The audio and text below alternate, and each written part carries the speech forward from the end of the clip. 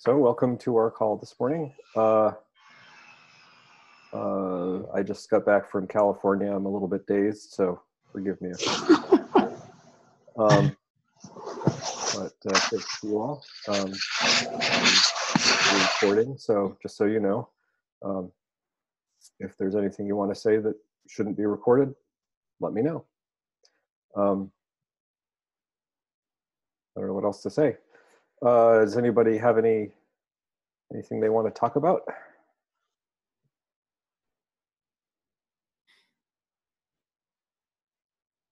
We could all just kind of sit here and smile at each other.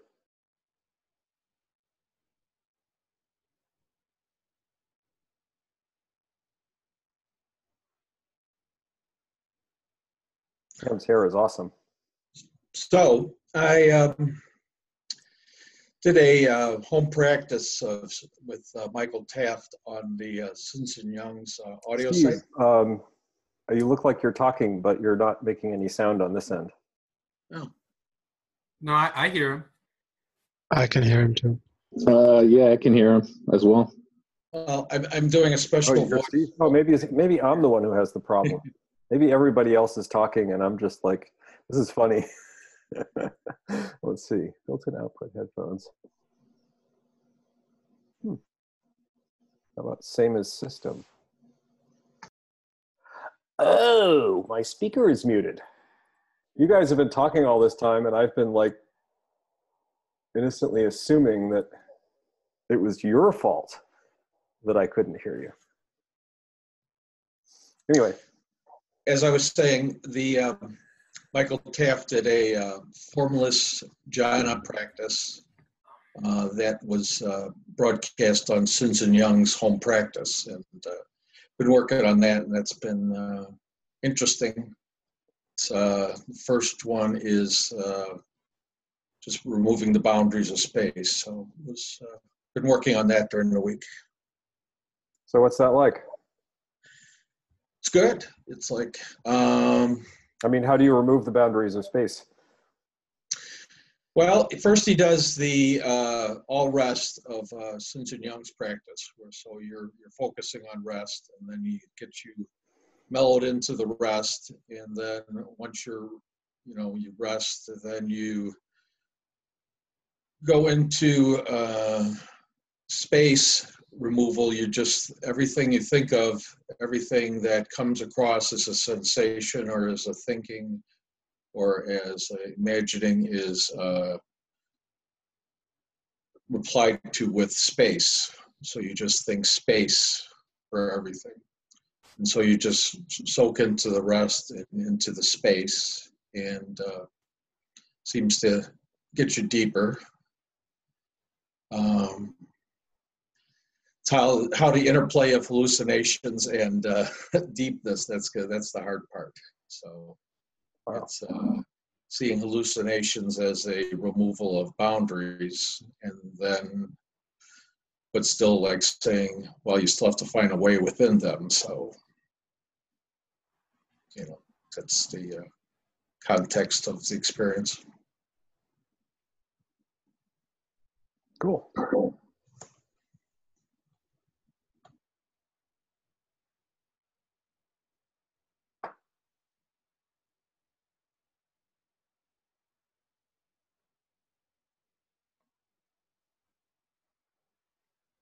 So I guess I could say something about my practice if I don't normally start out doing that, but everybody seems so quiet today.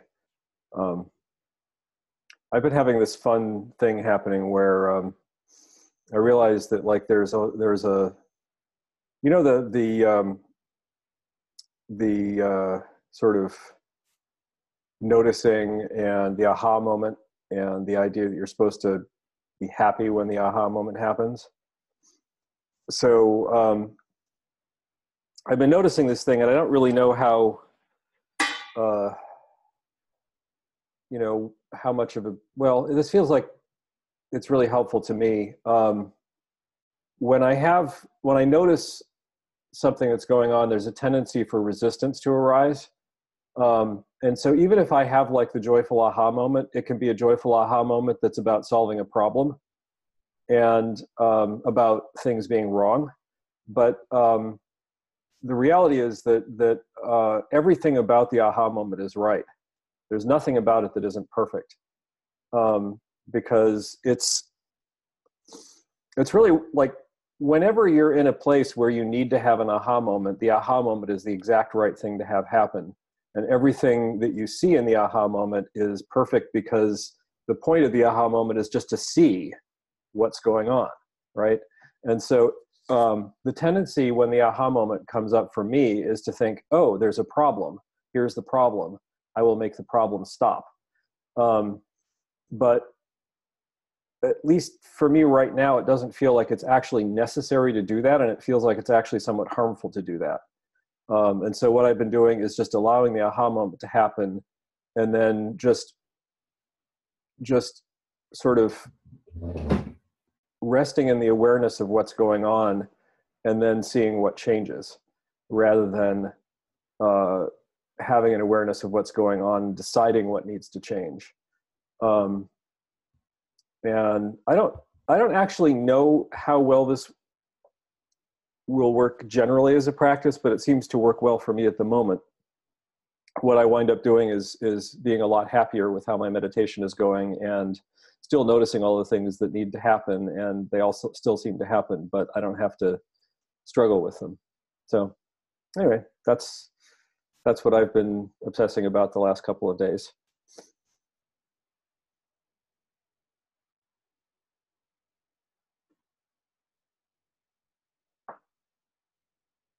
Question: how often are you having the aha moment in a sit, roughly? Constantly. I mean, when I say constantly, I don't mean like continuously. I just mean it's happening like so often that it would be challenging to say. And a lot of times what's happening is I'm noticing that everything's fine. But it's interesting. It's like when I started not having the aha moment be, oh, there's a problem, it started happening more.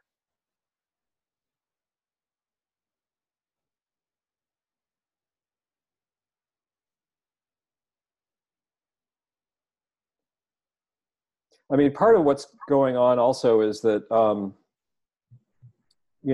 I just got back from this trip to California. I got all this stuff on my agenda and all kinds of things to do. And so, I sit down to meditate, and all of this stuff comes up. And, obviously, like, the idea of sitting down to meditate is that you're trying to meditate, right? You're trying to get a certain result. You have an agenda. And part of what has been going on for me with this relationship that I've been having with the aha moment recently is just like an acceptance that I don't actually know what the agenda is. Like, of course I have some reason why I came to sit down, and I have some practice that I'm trying to do, and I'd like to do that practice. And so the aha moment is about, noticing that I'm not doing that practice, but it's also about just like noticing what's happening. And, so it's like, it's not that when the aha moment happens, I think to myself, oh, it's okay that I'm off topic, that I'm thinking about what code I need to write when I, or whatever. It's just, that's what I'm actually doing. Like I'm actually thinking about what code I need to write. And I'm not going to like pretend that I'm thinking about something else.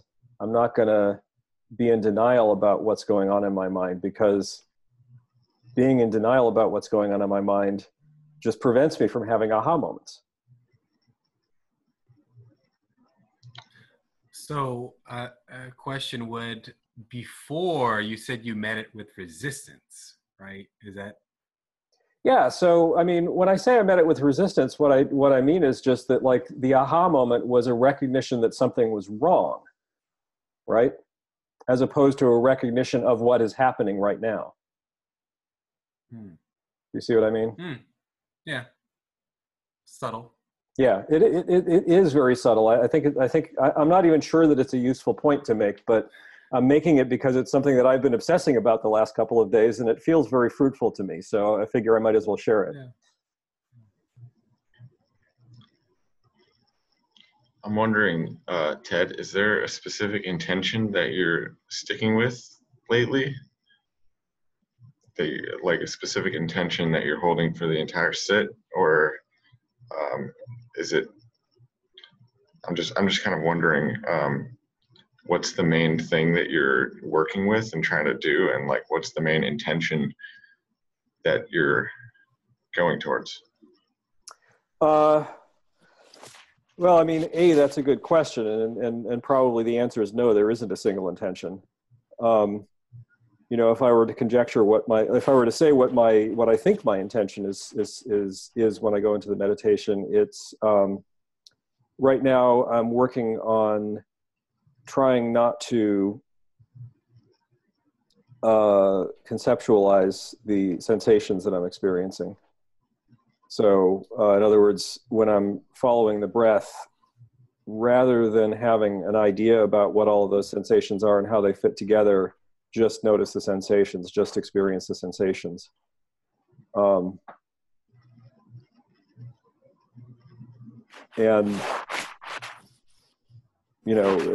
this is sort of part of a close following practice. But yeah, I mean, that's a really good question, because now that you mention it, I would say that my intention was pretty vague. I mean, mostly my intention, actually, to be honest with you, my intention, the whole practice, now that I think about it, was to release that resistance, the resistance to what is. Yeah, I think I get the sort of territory that you're in, because there's no craving to make anything different. So whatever comes up is just sort of whatever's coming up, and everything's okay. So it's okay that there's no intention and that there's thoughts coming up, but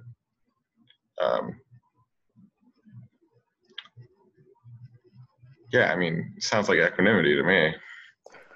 Right, except I think it's a bit artificial. So, it's like, at this point, it's like the itch that I have to scratch is that tendency to not have equanimity.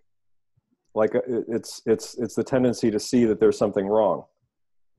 And, part of this, it's not even really my idea. Like, I've been having this discussion. There's this guy on Reddit who's been haranguing me for years about my relationship with Geshe Michael Roach. And he's always trying to get me to I don't know exactly what, but about 2 or 3 weeks ago, somebody came on Our Buddhism and said something about how everything is perfect right now, and that triggered my friend to mention me. I don't even read Our Buddhism because it's just there's too much fighting there. And but this guy, we have this very weird relationship, and I kind of appreciate it, actually, because he often does things that trigger me, and it's helpful to be triggered in that way, because then I can see myself being triggered and notice that the trigger is there. But anyway, so he saw this message, and he was like, well, but isn't Buddhism about compassion? And isn't compassion about wanting to help others? And if everything's perfect, then how can you want to help others? And, so we got into kind of this long discussion about that, or not even long, but just kind of this discussion about that. And so this morning before my meditation, actually, or maybe it was last night, I wrote a long response to him about how, you have this experience of emptiness. And when you have this experience of emptiness, there's a tendency to see all of the problems in the world and to take all of the problems of the world onto yourself, right? You see that there's suffering, and the feeling of seeing that they're suffering creates this feeling of responsibility. I can see that they're suffering, therefore I need to do something about the suffering. And then when you get into that mindset, it's there's a tendency to have to solve that problem, because of course I can't solve all the pain in the world. There's no way. I am not big enough to solve all of the pain in the world. I can't do it, but I feel like I have to do it. So how do I resolve that? And the answer is I think suchness, right? It's like things are precisely as they are. And that means I have precisely the ability that I have, and I have precisely the opportunity that I have. And so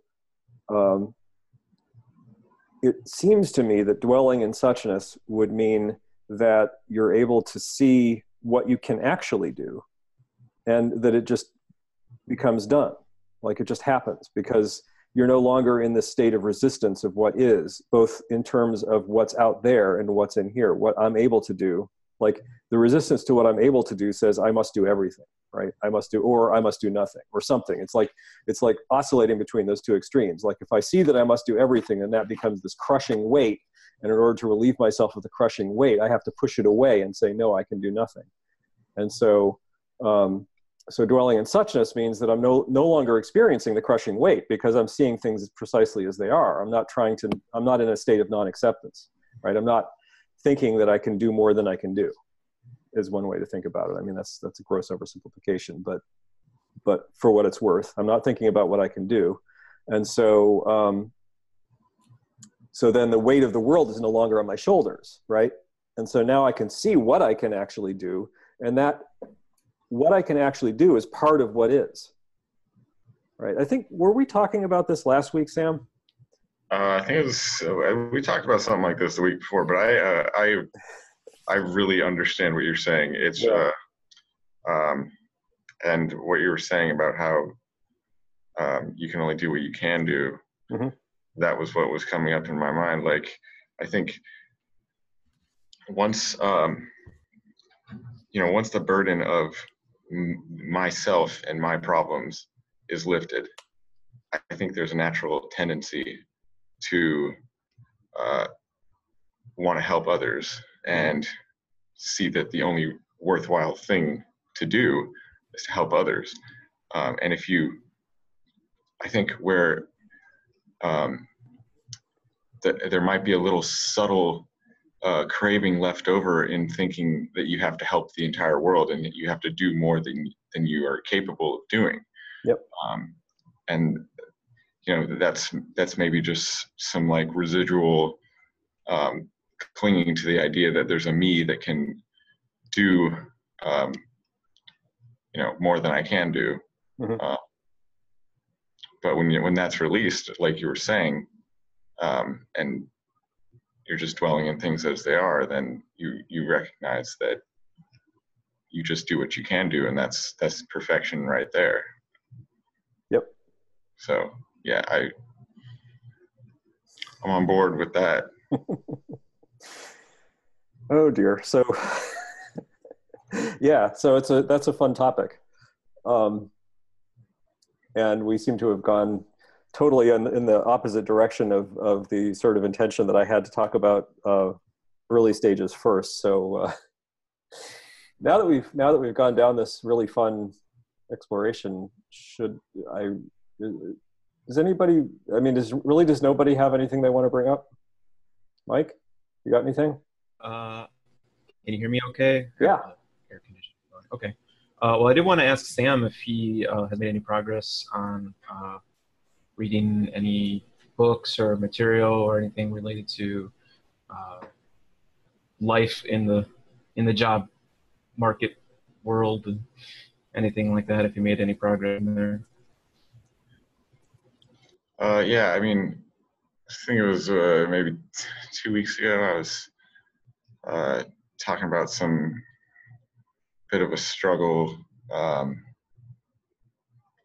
basically looking for a job and feeling a bit like that was grating against sort of my personality and I don't know, maybe apathy a little bit. But I didn't look into the books that you suggested yet. I've been kind of focusing on doing more meta practice, specifically going back to the basics and meta for myself. And that seems to have cleared a lot of the neurosis out regarding like the career path stuff. Yeah, it's been kind of tough because I'm in this really highly competitive field, and I entered that field with a different mindset than I have now, and I'm kind of at a crossroads, and the choice is to do like to continue following this road that I've pretty much gone down, and I'm about to finish my PhD, and it's I'm wondering whether I should do a postdoc or literally go postal and get a job at the post office, because I want something that's conducive to the path, and I want something that I can I want a job that reflects what I've realized, I guess. And I'm not sure if being a big career person is like that the way to go, really. I don't see that like as a source of happiness in the world specifically. But at the same time, I think there's still some craving left over of, maybe I just don't want to put in the effort to continue on the road that I'm on. So it's been kind of confusing sorting out what's craving and what's actually like the going with what is, basically. So yeah, meta seems to help with a lot of that because I can recognize that all these cravings and things, all this dissatisfaction is really just some part of your mind that wants to relieve your suffering, but it's confused about how to do that. And by recognizing that pretty much all your actions are motivated by reducing suffering in some way or another, you can see that some are a little bit confused and others are more informed on what's actually effective. And I think that's kind of where I'm at right now. But yeah, I've just been really busy. I mean, I have looked up that book and ordered it, but I just haven't read it yet. So it's kind of been a weird time for me, but it's really interesting. This is exactly the issue that I got obsessed with about a year ago. Probably because of some stuff that you said a year ago, actually. Oh no. Yeah, it's all your fault. I mean, this is how we think together, right? We talk about stuff and then we obsess about it and then whatever. But so one of the things that I've been noticing in work is that is just the amount of conditioning that I have around work. And like how much of the conditioning that I have around work is sort of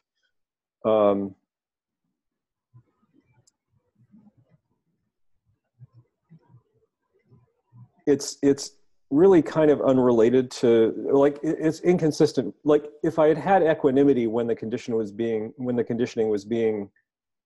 produced, it wouldn't have been produced, right? So like essentially the way that the conditioning manifests is just a subtle lack of equanimity about all of the work that I'm doing, or sometimes an unsubtle lack of equanimity. And so like, why is it that it's preferable to sit down and read a Harry Potter fanfic instead of working on some stuff that I need to get done? Like, why is one of those better than the other?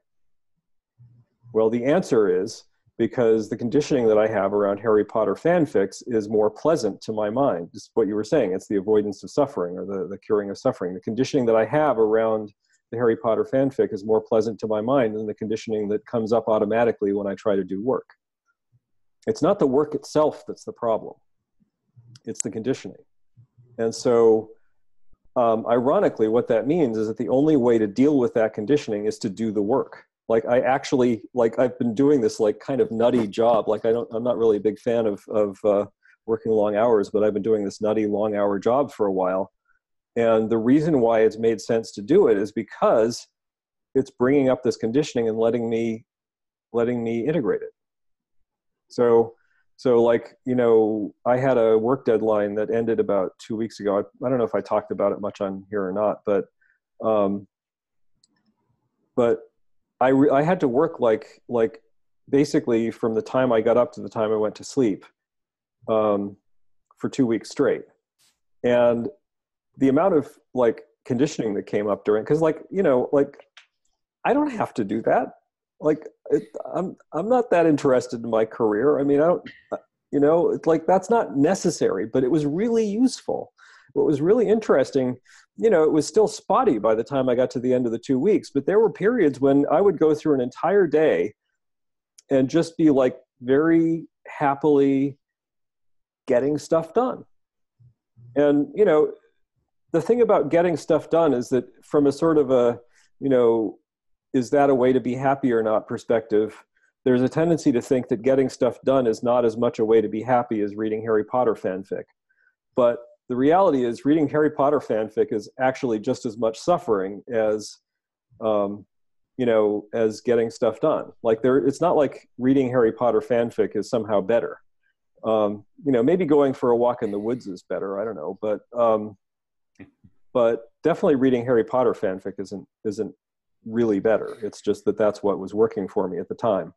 So, because I say this with, you know, complete honesty, like I do enjoy Harry Potter fanfic and spent quite a bit of time reading it the last 6 months.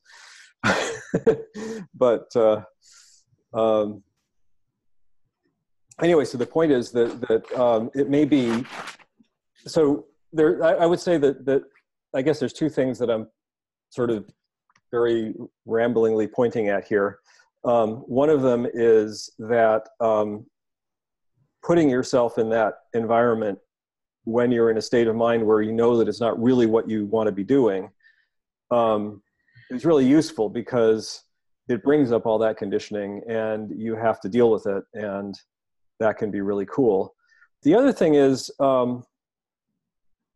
goes back to the what we were talking about with suchness earlier, like the set of things that you could do is what it is, right? And so one of the things you could do is you could withdraw and not be basically put yourself into your practice and not into the world. And that might be the right thing to do. I'm not saying that's not the right thing to do, but the consideration to have, and this is something that I'm struggling with because I spent like a day with Jeffrey Martin last week and it was really great. And I was like, wow, I want to just do this all the time. But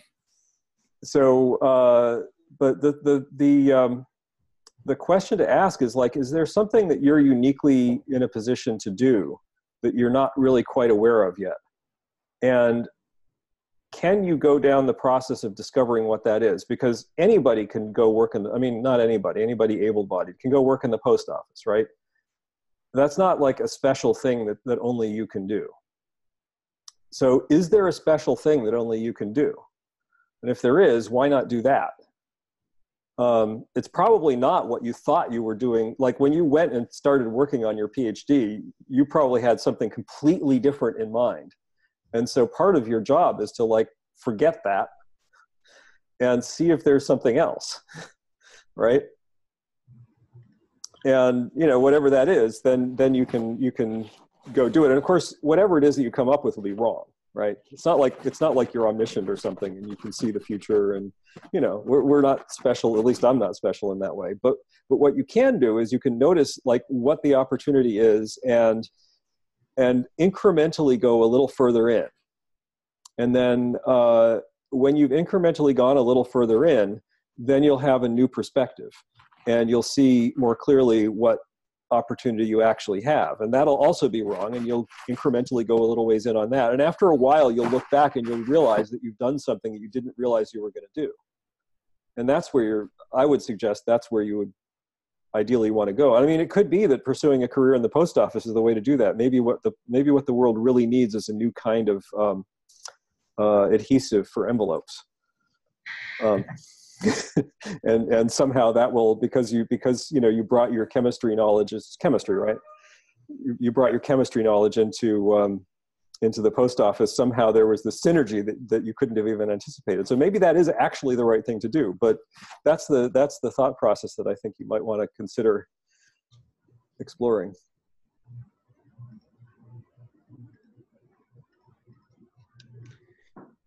It also may be that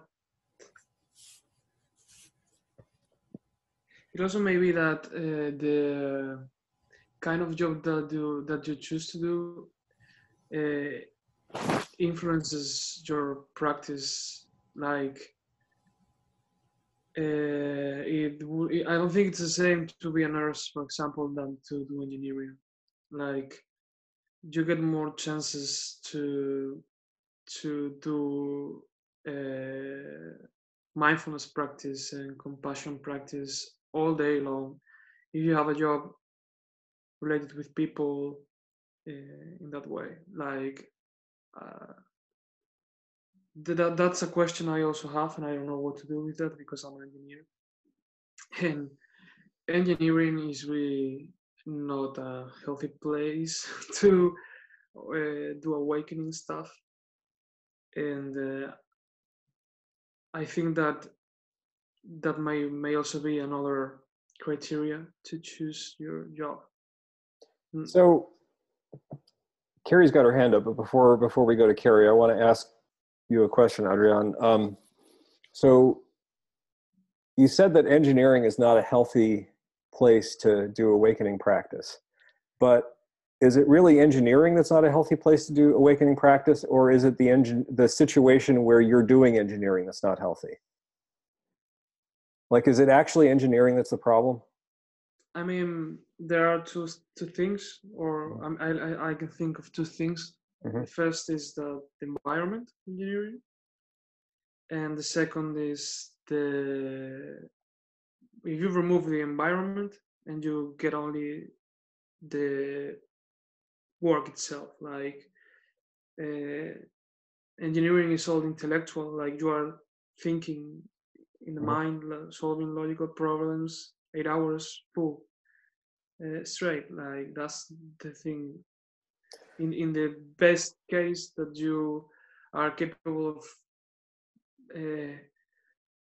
working with mindfulness in the part of the job that you are able, makes sense to do it, like when you deal with other highly ego people in your environment. But even if you are able to do that, which is very difficult to do that, like it's very easy to say, well, you can practice compassion, it's a healthy environment because you are triggered, but yeah, well, that's the theory.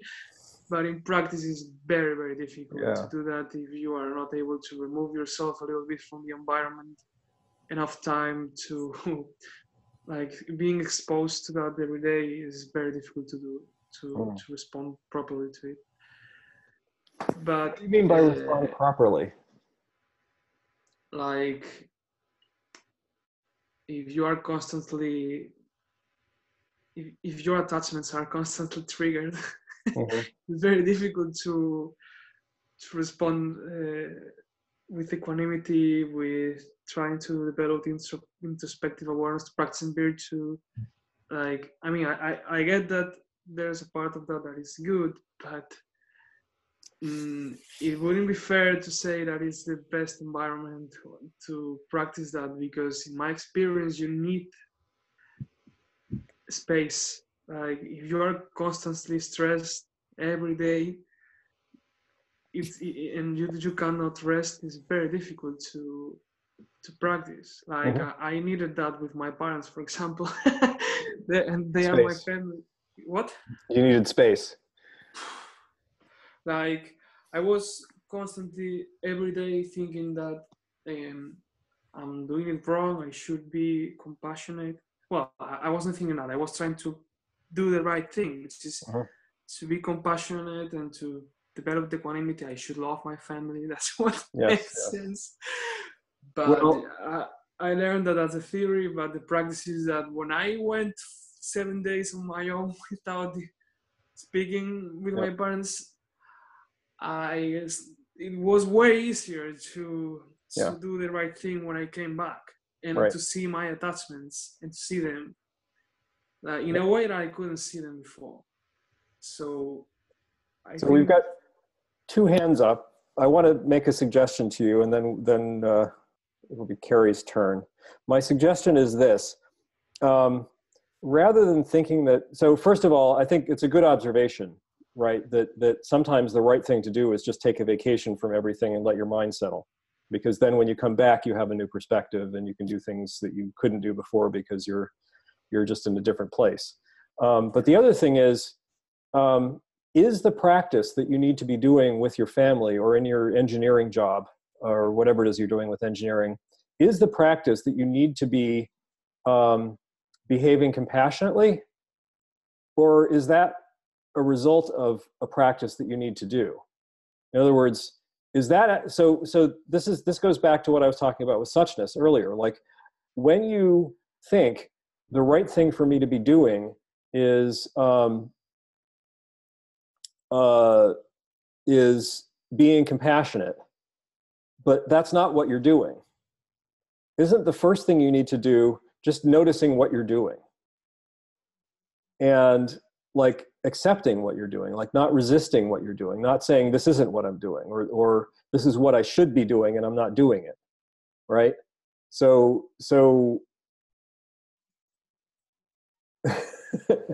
anyway, we're having a big debate about who goes next, but the point I wanted to make is just like there's a tendency, and it's a really strong tendency in Dharma practitioners to have like this idea of what their practice should be and to try to do that practice. And what I'm getting at is that it may be better to actually ask a more basic question, not here's what my practice should be, why am I not succeeding in doing it, but rather what should my practice be? What is happening right now? What do I need to do with what's happening right now? As opposed to like, what's my, the aspiration, of course, might be to be more compassionate. Yeah, I think I understand. Okay, so I'll shut up then. But I guess, Carrie, do you want to go next? Sure. Yeah, I was just gonna kind of like do a check-in and practice has been challenging for me lately. Motivation and resistance. It's always been there. I'm kind of morally opposed to routine and have relied on kind of almost a intellectual interest or just kind of a fascination and just the newness of sitting and what it brings up. And of course, that's something that is dependent on circumstances. So, and of course, when things are tough and I'm desperate, that's also a pretty good motivator. But when there's an active kind of hindrance or aversion, that's really challenging for me. And in the Dedicated Practitioners course, we're in the section on loving kind, or we just finished the section on loving kindness meditation. And if you remember my resistance to the Lester Levinson exercise, knowing full well that it would be good for me. And so, yeah, and it's kind of knowing that that's what I should be doing, but not wanting to, is kind of, oh, I don't know if it's doubt, resistance, aversion, a little of everything. And because the reason I think I should be doing it is because I can tell that there's something that needs to,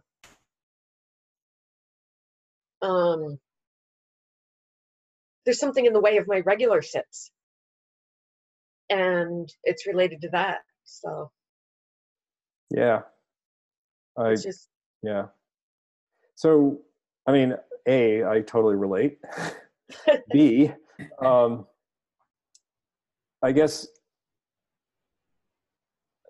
you know, I'm going to actually kind of say exactly what I just said to Adrian, which is that perhaps the thing you need to do now is notice, not rather than trying to do what you should be doing. Yeah. Right? Notice what's going on when you think, so you have this, there's this part of you that says, I should be doing blah, right? I should be doing meta practice. I should be doing whatever, right? Yep. And then there's this other part of you that's resisting that. So is it really your job at that point to go do the meta practice? Or is really that not the practice for today? Is the practice for today to try to ask the question, why don't I want to do meta practice? What's going on? It appears to be the case that I am not doing meta practice because I don't want to do meta practice. So let's get in touch with that. Let's explore that. You know, let's do a meditation practice where we get to see that. Now, of course, what you may find is that the resistance to that immediately gets even stronger. Yep. So, yes. Yeah. So then, you know, but still the question, rather than thinking, you know, I should be doing blah, just try to explore what's going on right now. And or if you don't feel like you can explore it, then I mean, you have this very relaxing, gentle practice that you can do that doesn't threaten you. So do that. Yep, exactly. See if you can create a welcome space for the whatever it is that's trying to come up gently without being a big battle or a big struggle. Yeah. I mean, yeah, it's hard because there's the fine line between, because I've been sitting and watching this resistance and this kind of interplay happening for quite a while. Mm-hmm. And I kind of feel like I've watched it enough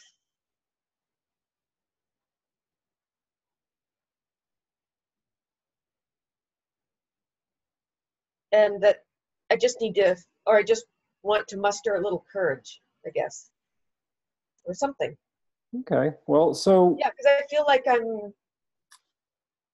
this is hard because I feel like I'm being too easy on myself, which is very strange thing to say because I also think I have a tendency to be too hard on myself. And so I don't know where that fine line is. Here, I could probably say the exact same thing with a different twist to it to make it, you know, not being hard on myself. Yeah. So, I mean, I think, you know, part of what's going on here may just be that you're struggling with your superego. So you've gotten to this place where your superego really isn't required in the way that it used to be.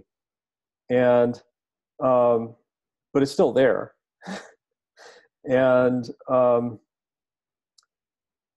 when it tells you to do something, you recognize, you now know that your superego is not really the right way to be running your life, right? Do you know what I'm talking about when I say your superego? Because I'm kind of throwing that term around, and I'm not a psychologist, so I might even be using it wrong. But what I mean is there's this part of you that thinks that it has to be in control and thinks that it has to follow rules and thinks that it should do this and it should do that. And at some point, you just can't use should as a motivation anymore. You just can't. It's not going to work. It's never going to work. No amount of never worked. Good. Right. Well, right. For you, it never worked. Fine. So that's even better. So for me also. Yeah. Yeah. So then maybe the right thing to do is stop trying to make should work. It's like, stop trying to make fetch happen. Yeah, that's true. Right. Like instead, try to figure out why you want to do it. Like, why are you even doing the dedicated practitioner's course? I'm not saying you shouldn't do it, but Yeah. but why are you doing it? Like, what is it that actually motivated you to do it? Get in touch with that. The structure. Yeah. Well, is that really what actually motivated you to do it, or is that what your superego used to explain why you decided to do it? Good point. Yep. Yeah. Yeah. So maybe try to get a little bit more in touch with what's actually motivating you, which, I'm not saying you're ever going to know precisely what's motivating you. I don't think that's what I'm. Oh, actually, now that you mention it, it's actually community. Okay. Well, so Yeah. let's take that as a conjecture. If it's actually community, well, what is That's why I'm here too. what is it that you want out of the community? I mean, is it, do you just want to hang out, or are you thinking that hanging out with community will help to shift things for you, or, and I'm not trying to put an answer. I think you should just stop and maybe think about this for a week or two and try to get in touch with that, and not when you find an answer, don't stop. Keep going, because the answer is probably still surface. And, when you're done, you'll be really confused, but you may actually have a clarity. You won't have a clarity in the sense of I know precisely what the answer is, but you may have more clarity in the sense of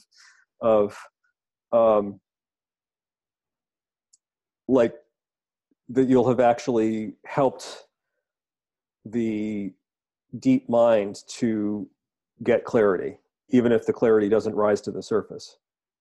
Yep. You see what I mean? Yep. No, I definitely do. Yeah. Okay. So I kind of want to emphasize something in our conversation, and the first word I guess that comes to my mind is love, right? And I think most specifically, well, and then to you, Carrie, the other thought that's really coming to my mind is that the probably our greatest source of power, so to speak, is our ability to be vulnerable, right? And that's also the direction heading into being more and more, and it's a more and more vulnerability is also direction of greater and greater connection, and also it's also the direction of kind of invulnerability, right? And that's something that's kind of counterintuitive, right? I mean, because there's the part of us that really deeply doesn't want that, right? It wants to always be in control and has all these ideas about, the shoulds, right? I should do this. I should be like this. My life should be like this. And, even as we were talking about sort of the jobs, right? I think a lot of it is just one, we do our best, right? And we only need enough wisdom, right, to try to take, the next step. And it's almost like a baby step. And that's constantly what we're doing, right? But, and it's our mind, the conceptual mind tries to really map things out, like, okay, what should my career be? And obviously we have to do some of that, right? But life is actually not like that. Life is really just like, baby steps, what you do in this exact moment. So, I mean, that's kind of tying in, that's kind of what I wanted to tie in our previous conversation, but going back to what you're saying about the difficulty, Carrie, that you're experiencing. It's clear stuff's coming out for you, right? And in a lot of ways, that's a very, very good thing, because obviously it's this stuff that's always been there, and it's also stuff that we all deal with, right? We all have to go through, and I think just the biggest thing I could, besides what I offered, but really it's just like, encouragement. I mean, this is something that we all go through. We're all human, right? And we don't have to be perfect. We don't have to have all the answers. we don't have to feel, and oftentimes, we think we're supposed to feel a different way. But sometimes just, whatever struggle we're going through in our practice, in our life, just to almost cut ourselves some slack with that and be like, oh, and this does tie in exactly what Ted was talking about too. That's just the way things are right now.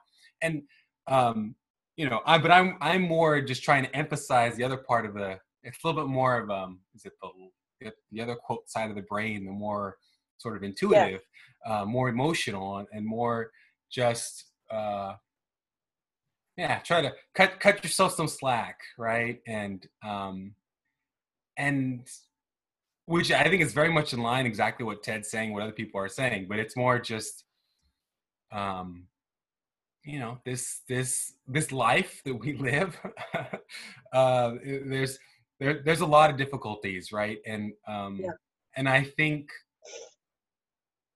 the thing to get rid of is not necessarily the difficulties, but more like, oh, I shouldn't feel this way. And I shouldn't feel this way. I shouldn't do this. And just all that extra pressure. And it just, sometimes you feel a mess. And you're like, that's just what it is, and that's okay. Because that too will pass. And, and actually the greater growth in the long term is actually, going through that process of being vulnerable. Right. You'd be like, oh, wow. Okay. I survived that, and you just keep going through that. And that's just, oh, okay. Yeah, I survived that. And, the next moment comes, and, and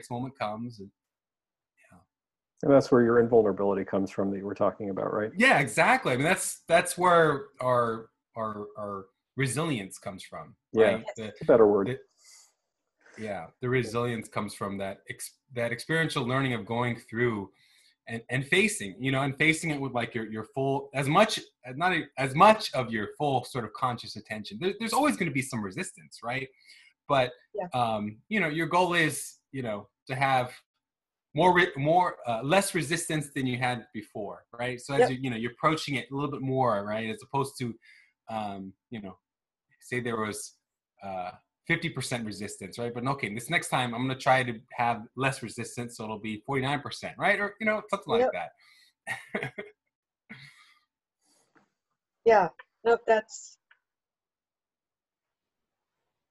And this all kind of reminds me that it's not so much about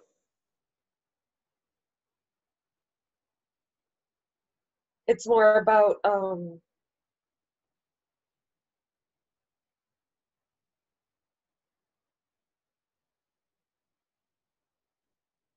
oh boy. Anyway. I can see that you've opened a lovely can of worms for you, Carrie. It's helpful. And I mean, it's all things that I know, but it's good to hear them. Yeah. And, take stock in them. And, I mean, I will say this is part of why Sangha is important, because, you have your own thought processes inside of your head, right? And those thought processes will tend to play out in a certain direction. And when you want to get unstuck, the best possible thing you can do is expose yourself to other thought processes. Yep. Because then you're not limited to the resources that are in here. Anyway, Ken has had his hand up for a long time. So do you want to pitch in, Ken? By the way, welcome, Rodrigo. Yeah. Hey, Ted. Just wanted to touch on a couple of things that kind of have come to mind.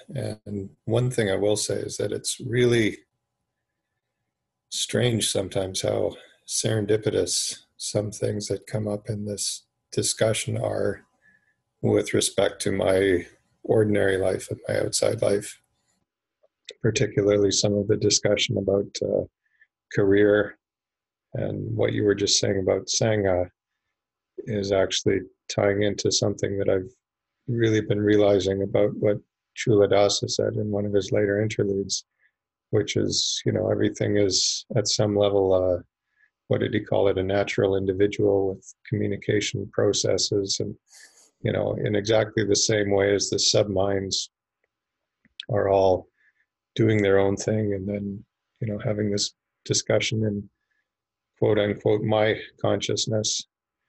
All of the 12 of us right now are having our own things going on and then sharing it in the consciousness of the Zoom screen and the Sangha, and it's exactly the same thing. And I see my attention jumping around, and competing intentions arise, and it seems like it's all part of the same thing, and that's just really cool. And so kind of circling back to what Sam was talking about earlier in career and going back to the serendipity thing, it's actually interesting because in my past, I have both worked for the post office and been in a PhD program. So it's like, how bizarre is that, right? And so one of the thoughts that arose there is that, you sort of see those as two opposites. And, this is obviously me projecting intention on you, but, in one sense, it's like the post office and, personal practice is quote unquote good. And, the chemistry and career is, in some sense, bad or potentially false or whatever. But another way to look at that is that in order for this Sangha that we're engaging in today to even exist, is built on technology and work and careers and dedication. People like Ted burning the midnight oil to, develop protocols to enable, internet video chats to exist. And, I've, done the same thing, and countless other people, so even though those may not be, directly enlightenment specific goals for Ted or for myself, to work in tech or whatever, in some sense they are contributing to, the greater good. So just saying, don't rule out that side of things based on, what may seem aesthetically as a more of a, idyllic, simple life in the monastery delivering mail or whatever versus something else. But no, I mean, just this Sangha thing is really resonating with a lot of the equanimity that you were talking about, Ted. And, my practice is really, settling down, and, just stuff that happens has happened. And it's, very, very, I don't know, it's just very strange. And this isn't the way I normally talk or the way I talk to anybody else in the world. But, sitting here right now, just seeing all these other people and, just seeing the Sangha as part of something else. It's, it's just, strange feelings of joy are rising, and, it's just kind of weird. So anyway, so that's where I am. And, for what it's worth, that's 2 cents towards Sam's problem.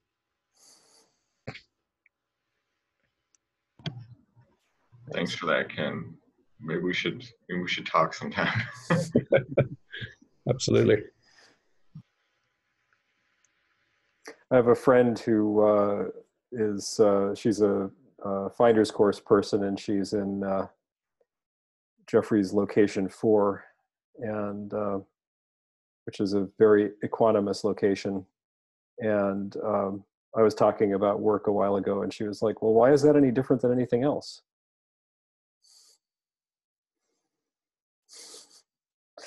She's a doctor.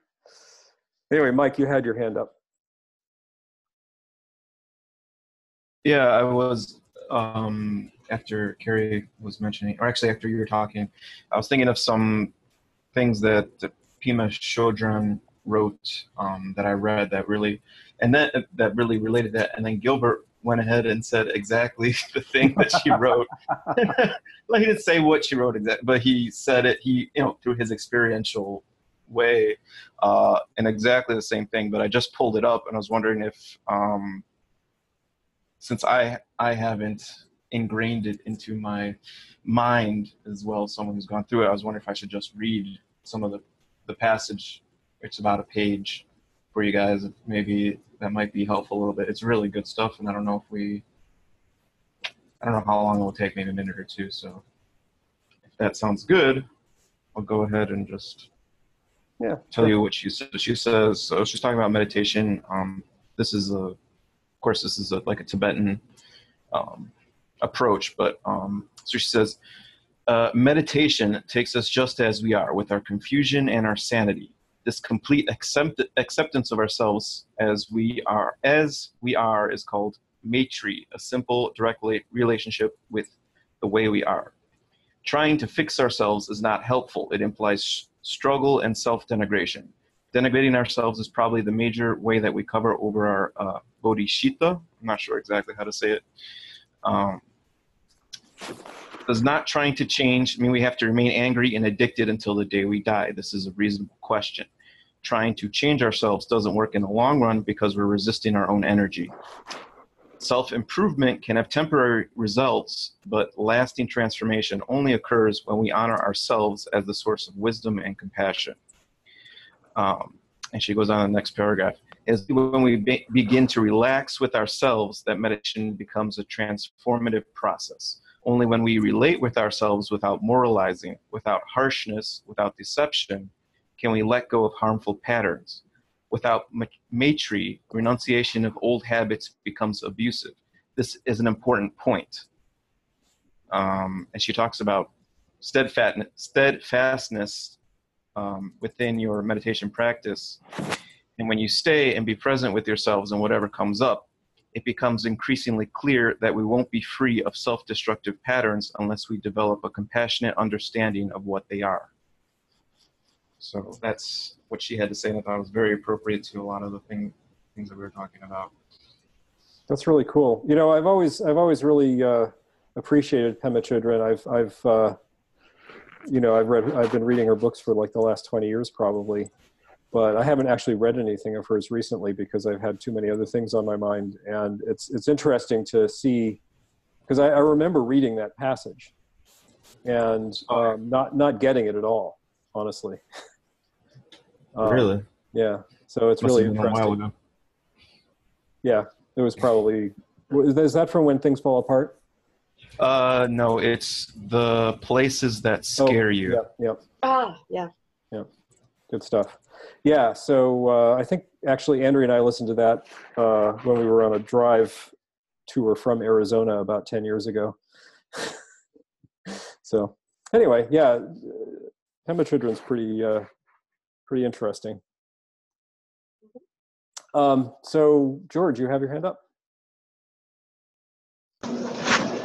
Oh, hi everyone. I'm George from Massachusetts. So this is my second time here, and thank you, Ted, and everyone for being here. It is, to the Sangha point real quickly, a good thing just to be able, and this is what I did before, is even on a voyeuristic level, just to hang with like-minded people is beneficial. So thank you for that. Quickly to Sam, as a person who was 10 years working and going to school, when I got my JD, I was burnt, and it sounds like you're burnt. So if you want a gig that is a little more menial, like a yogi job, and you just want to do that for a while after you get your PhD, I think you should do that, man. Go do it. Do it for a couple months, see what happens. Everyone that I've ever seen at the end of a PhD program was like, I'm burnt. I just want to flip a burger. I'm tired of thinking. So, you know, if that's what you want to do, I think you should do that and just watch it all unfold, and eventually you'll find the thing that drove you to chemistry, certainly. And that's what I did, basically. When I graduated law school, involuntarily, really, it was the 2008 economic implosion. There were no jobs. I worked my way through college as a shipper and receiver and sort of loading trucks. And so I graduated with a special specialization in con law and a fork truck license. And when I graduated, I didn't even get the fork truck job. I was doing it by hand. And I did it for almost a year plus. So embrace it, do it. So there's that. My practice, so I've been practicing since 98. And then like after about 18 years, I was like, this ain't working. I'm not getting whatever it is they said. And it was the way I was doing it, because it was just like stream entry or bust type of thing. So much effort, so much intention to achieve. There's just no way I was going to get there. I mean, I had plenty of insights and whatnot, but it was just hard going. And so I let it all go. And so now my practice, after a couple of sort of weird retreats, the latest one with Chula Dasa, and then talking with Ted a bit, I've sort of let go of it all, because my whole approach has been, this is the progress of insight. It's Mahasa Sayadaw. He says, do this, and you'll get it. And so I would just do the system and not get it. And over and over. And so now I've like let go, and I'm really trying to just sit every day. And that's it. And that's what I do. And to see how the organism adapts to that. I don't even have a practice. I'm not trying to do anything on the mat. My sole point is to sit at X time and just watch the effects over time, and sort of watch the organism itself get attached to meditating in a positive way, though, not in a super intent achieve way, a sort of organic way. So it's been different because it goes against my sort of A-type, achieve personality. So that's where that's at. I'm content so far. And that's all I got to say, I think, and thank you for listening. Thanks for sharing, George. Yeah. Yeah, what you're describing sounds a lot like Shinkantaza practice, and that it's not necessarily the fastest practice, but maybe that's not a bad thing.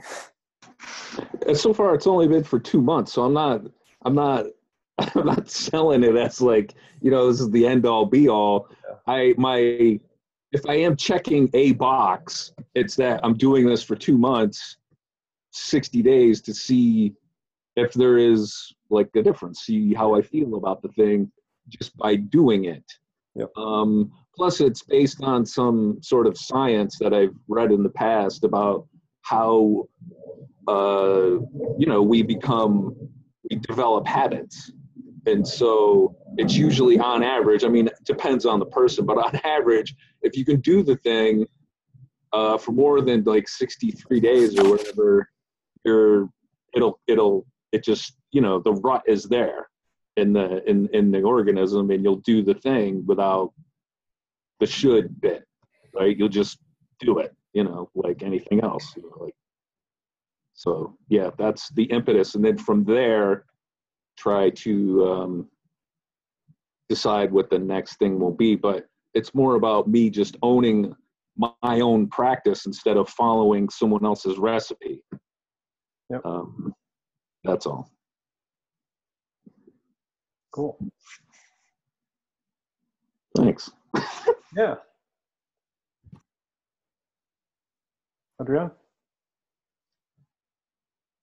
One thing I might comment to that is, and it's related also with what has been said before about I should be and not should be, and it is that it may be that the proper way to do to follow instructions and to be able to do other practices and then get the benefit from them is that you need the ability to be able to surrender to them, and not and that's that's key because there's binary. It's like either you are able to do it or you are craving. Like there's the self behind your actions, attachments, and being able to surrender. In my experience, is something that you really you need to be familiarized with it, or and to have the skill to be able to see, to recognize when you are doing it, because it's qualitatively is very different from craving and and the usual thing that you do. And when you are working with these kind of things that are spiritual and happen in the mind, you cannot force them. Like you could crave like doing physical work and you will be able to do it, but you're not going to be able to crave when you are doing a practice that meant to that your mind needs to be able to follow the rules if you're not capable of surrendering to them. And in that sense, it might be that you are not going to be able to get the benefits from a practice if you're not capable of following the instructions in that way. My opinion. Yeah, I mean, one way to put that is to think of the practice, rather than thinking of the practice as something that you're supposed to do right, to think of the practice as something that you do because of how it operates on your mind. And in other words, the goal isn't to do the practice right, it's to do the practice. Yeah. That's actually key, because if you're able to do the practice and not thinking about right or wrong, you will probably with time get to the right place. Yeah. Without being attached to do it in the right way. Yeah. Which is what prevents you from being able to do it. I don't agree, as always, with these kind of things.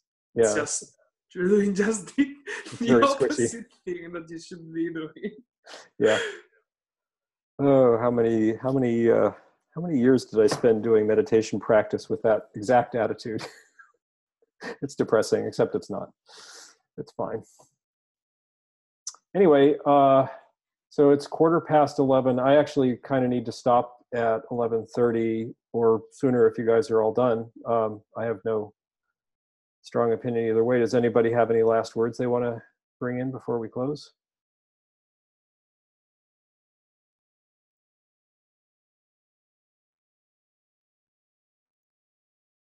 Silence. Silence is golden. All right. Well, thanks everyone for coming. It's been really great seeing you and wonderful talking. And thank you for your patience with all of my blathering. And hopefully I'll see you next weekend. Thank you, Ted. See you, everyone. Bye. Thanks, everyone. Well, Bye.